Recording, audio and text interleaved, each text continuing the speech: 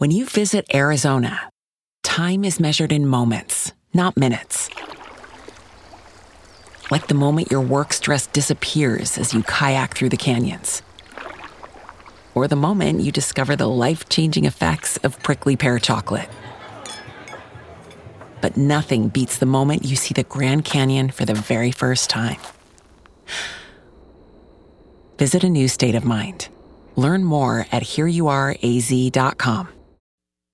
The madness has officially begun. It's time for you to shoot your shot and score big on the nonstop action with MyBookie. It doesn't matter whether you're filling out multiple brackets, betting the national championship winner, or simply looking for player and game props. MyBookie has you covered. Sign up today at mybookie.ag and use promo code OUTOFBOUNDS to secure a first deposit 50% bonus up to $1,000. It's simple. Put in $200 and play with $300. Put in $1,000, play with $1,500. Just use promo code OUTOFBOUNDS to claim your bonus. College ball, NBA, and UFC, no matter the sport, no matter the minute, MyBookie puts the action in your hands with in-game live betting. And with choices from thousands of lines and odds, you can turn any game day into payday. Bet anything, anytime, anywhere with MyBookie. Support for the show comes from mybookie.ag. Receive a 50% bonus on your first deposit by using promo code OUTOFBOUNDS at checkout at mybookie.ag.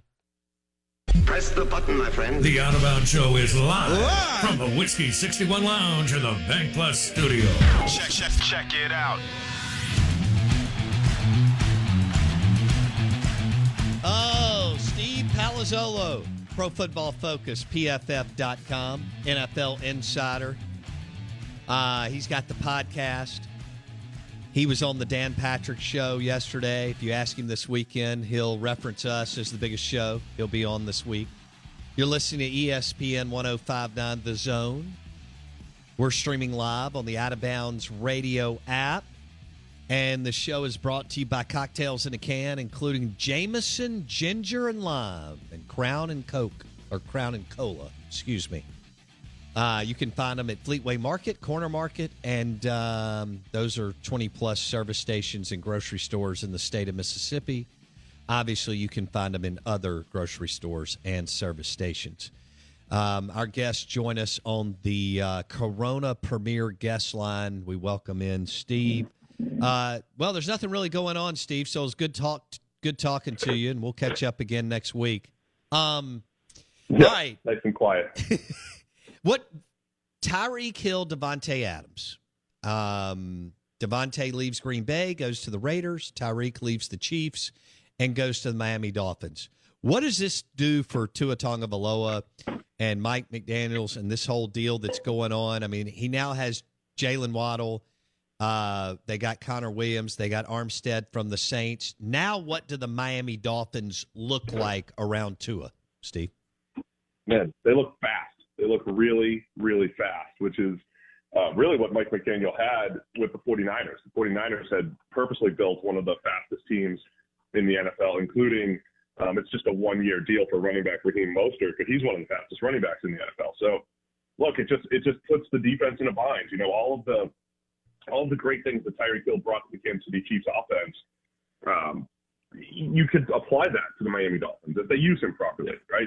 With Tyreek, I think he could pretty much do anything you want him to do. You know, if you want him to play in the slot and catch 120 balls underneath, he could do that. If you want him to average 20 yards a catch as a downfield threat, he could do that. So now it's just about using all that speed, using those playmakers, and creating explosive plays with Waddle, with Tyreek Hill, with a good system that uses play action, misdirection, and all that.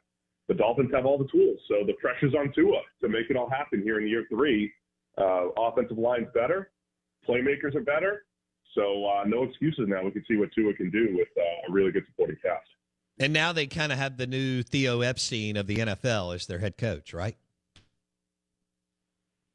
Mike McDaniel, I mean, it's funny because I think he all of a sudden just like started doing press conferences late in season and the buzz started to build.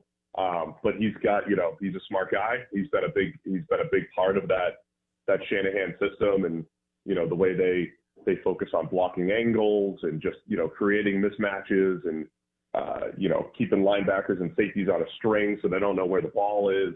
So yeah, McDaniel's been really good and a big been an important part of, maybe the best offensive system in the NFL. Okay. All right. So Tyreek Hill, Davante Adams. The bigger blow is for Aaron Rodgers in Green Bay, right, Steve?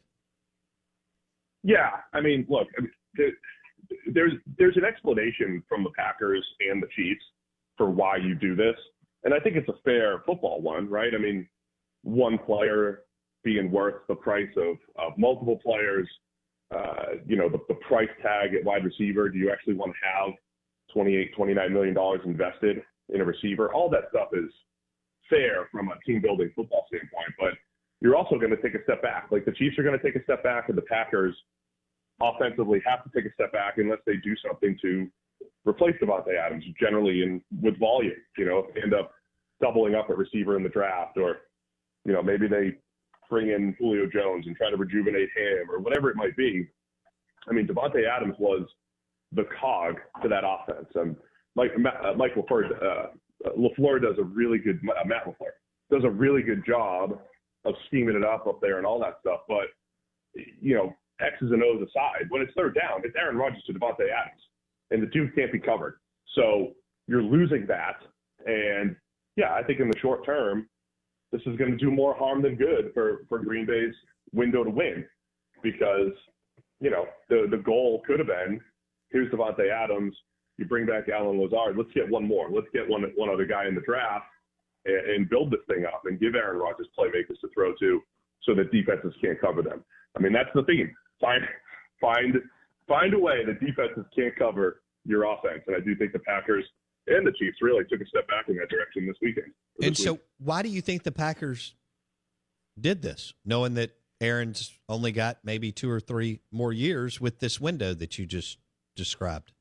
I have to tell you about this game-changing product I use before a night out with drinks. It's called Z-Biotics. Let's face it, after a night out with drinks, I don't bounce back the next day like I used to, and I have to make a choice. I can either have a great night or a great next day, and that is until I found Z-Biotics. Every time I have a Z-Biotics before drinks, I notice a difference the next day. Even after a night out, I can confidently plan on hosting this show and being awesome without worry. Look, I won't lie. I was a bit on the fence about Z-Biotics initially, but then while hanging out with friends over cocktails, I gave it a shot. And believe me, it is the real deal. Go to zbiotics.com/OOB to get 15% off your first order when you use OOB at checkout. Remember to head to zbiotics.com/OOB and use the code OOB at checkout for 15% off. Thank you, Z-Biotics, for sponsoring this episode and our good times. So as much as I describe this as, I think, the best way to win, I think the most efficient way to win, there is more than one way to win. And, again, in the Chiefs example, they're going to get 5 picks. In the Packers example, they got a first and a second, and then the money freed up that they would have to pay Davante Adams to make other moves. So you're essentially saying, we think 4 players are better than this one wide receiver, as good as he is. And I always say, of course, we know the quarterback's the most important player in the league, but a true wide receiver one, I think, moves the needle more than any other position or more than any other type of player. Wow. Maybe Aaron Donald, but like Julio in his prime, Antonio Brown in his prime, Davante Adams right now, Tyreek Hill right now, because you're going to dictate the entire defensive structure. And if you have answers both with your wide receiver one and beside him, you become one of the best offenses in the league, potentially, right? I mean, that's just the reality of it. So I get the idea of having, 4 players is better than 1 or 5 players is better than 1 if you're the Chiefs, but you're losing the biggest force multiplier that I think you can have in the NFL, and there might not be bigger ones than Davante Adams and Tyreek Hill. Okay. He is with Pro Football Focus, PFF.com. Steve Palazzolo on the Bucked Up Energy Drinks guest line. Can you believe this to our listener? I mean, Davante Adams and Tyreek Hill move in the same week. This is nuts. If you were a GM and you had your pick between the two, who would you pick? Oh, man. I think Tyreek Hill. Okay. Interesting. For upside, I would take Tyreek Hill. I think there is always the worry with speed players that you lose one step, you lose half a step, and you're no longer special. Right? Sorry about the wind coming up here. You're no longer special. But I think with Tyreek, he could lose 2 steps and he's still fast. But what makes him special is he really does play faster than anybody on an NFL field, which is absurd, right? I mean, everybody in the NFL is fast, and very rarely do you have players who look like they're playing on a high school field. But Tyreek Hill does that. So because of it, you have plays like in the great comeback that like Mahomes is awesome, but the comeback that Mahomes made against the Bills in the AFC divisional round, that was a 63-yarder where he just throws a little crosser to Tyreek Hill, who outruns the entire defense. You know, he's the only guy in the NFL who does that fairly consistently. So I would take Tyreek Hill just because there's more things you can do with him. Though I think as far as volatility goes, if Devontae Adams, because he's just a slick route runner and does so many good things, just knows how to get open, Devontae Adams would probably age a little bit better maybe than Tyreek Hill. So there's probably less volatility there if you signed Adams. Okay. What now that Tyreek Hill is playing with Tua and the Dolphins, do you think that and Andy has an offensive-minded coach? Do you think that's going to be enough to get Tua to a level where it prolongs his career there, one, and he's a starter for years to come? Yeah, I think Tua is going to look much better. You know, I think, and I've been pretty critical of the way he's looked the first 2 years. I thought last year the stats were kind of there if you're looking at completion percentage and certain things, but he wasn't really all that productive. The offense was very limited, and that's either because they felt Tua was limited or they felt, you know, the offensive line really held them back. So I do think we'll get a truer, you know, test of what Tua really is. And I think statistically you'll see it. I mean, I think statistically he'll look much better. Now, all that said, I'm talking up Tyreek Hill and all that. I mean, the Chiefs had, with Tyreek Hill this year, they did have games where they scored 3 points, and they went stretches where they couldn't score more than 20. So it's not like this immediate, you know, foolproof, you're going to score 30 a game, but the pieces are in place for Tua to be much more productive. And also at the point where he doesn't even have to play that much better to be that much more productive. With Tyreek Hill after the catchability and Jalen Waddle's after the catchability and, you know, just being able to get the ball down the field a little bit more with a better offensive line, I think Tua's stats are going to get better, whether he plays better or not. So, yeah, I think he's set up to be a starter going forward. And, look, if he fails, you're going to know. You're definitely going to know this year, you know, if you're the Dolphins, if Tua's your guy going forward. Okay. Steve Palazzolo on the Corona Premier Guest Line. Let's talk Deshaun Watson to the Browns. How much better does Deshaun Watson make the Browns when playing, obviously, than Baker Mayfield? Yeah, I mean, I think much better. I mean, it's tough to look. You got to. I know all the off-field stuff, so obviously that's all there, and that's the thing. Because you said if playing, that's still a question. In the last time we saw Watson play, 2020, the Texans only won 4 games. And I think that's what people have used against Watson on the field. And he played great that season.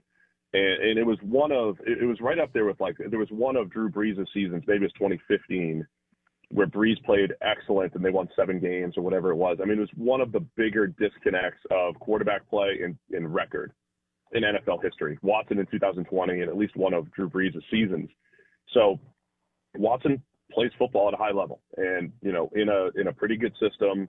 They add Amari Cooper there. They have an excellent offensive line. I think all the pieces are there for Watson to produce and just upgrade this Browns offense. And I think what it really is going to bring to the table is at the end of the game where I think Baker never really came through, right? When you needed Baker Mayfield to go make plays and go win a game, it just seemed like he was always lacking. And I think Watson has that. You know, he has that ability to play outside of, not even outside of structure, but when the game's on the line, when it's all on you, when you're not relying on play action, that type of deal, Watson can go win games. So I think it's going to when he's on the field, it's going to really improve this Browns offense and their consistency. Okay. Let's go to Matt Corral, Malik Willis, Kenny Pickett. To me, the next 4 weeks, Steve, is when their value continues to increase and they're driven up the board from wherever they are today. Corral had his pro day yesterday. Malik had his. So how many quarterbacks could you see going in the top 10? I could see 2. There could be 3. I mean, we are sitting now in a spot with Matt Ryan getting traded. You have the Panthers at 6, you have the Falcons at 8, and you have the Seahawks at 9. All teams obviously need a quarterback. In that, the Falcons aren't building around Marcus Mariota, the Seahawks likely aren't building around Drew Lock, and the Panthers likely aren't building around Sam Darnold, right? So they're all in that QB mix. Then it's a matter of playing the draft, right? I mean, there's 5, 6 quarterbacks that are coveted here that have evaluations all over the place. There's truly no consensus top quarterback. There's not even a consensus. Here's a guy that's going to go in the top 10. All we have now is rumors. And there are rumors that the Lions want Malik Willis at 2. I'm not buying those rumors just because if I'm the Lions at 2, I want to trade down. If I'm the Jags at 1, I want to trade down in this draft. Because there's not a consensus top quarterback. There's not even a consensus top non-quarterback in this draft. It is not a fun draft to be picking in the top 3 or 4 just because, you want to have a sure thing up there and you don't have one. So desperation could lead to, the 2 or 3 quarterbacks going in the top 10, but I have a feeling teams are going to stay truer to their evaluations and kind of let these guys fall and let it play out. And I know there's a lot of hype around Kenny Pickett in the top 10. Again, I just don't know if I'm really buying that at the moment. Who's your number 1 quarterback right now in the draft? Still don't make me choose. I never want to choose. I think Malik Willis, and I'm banking on the upside play, and I might be skewed a little bit recently from the guys that have hit from an upside play, Josh Allen and Justin Herberts of the world.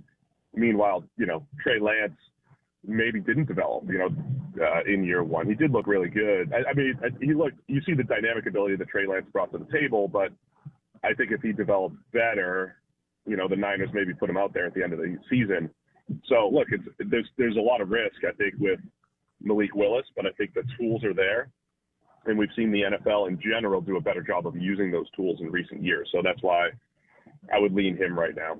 But you wouldn't be surprised if they're all, taken within the top.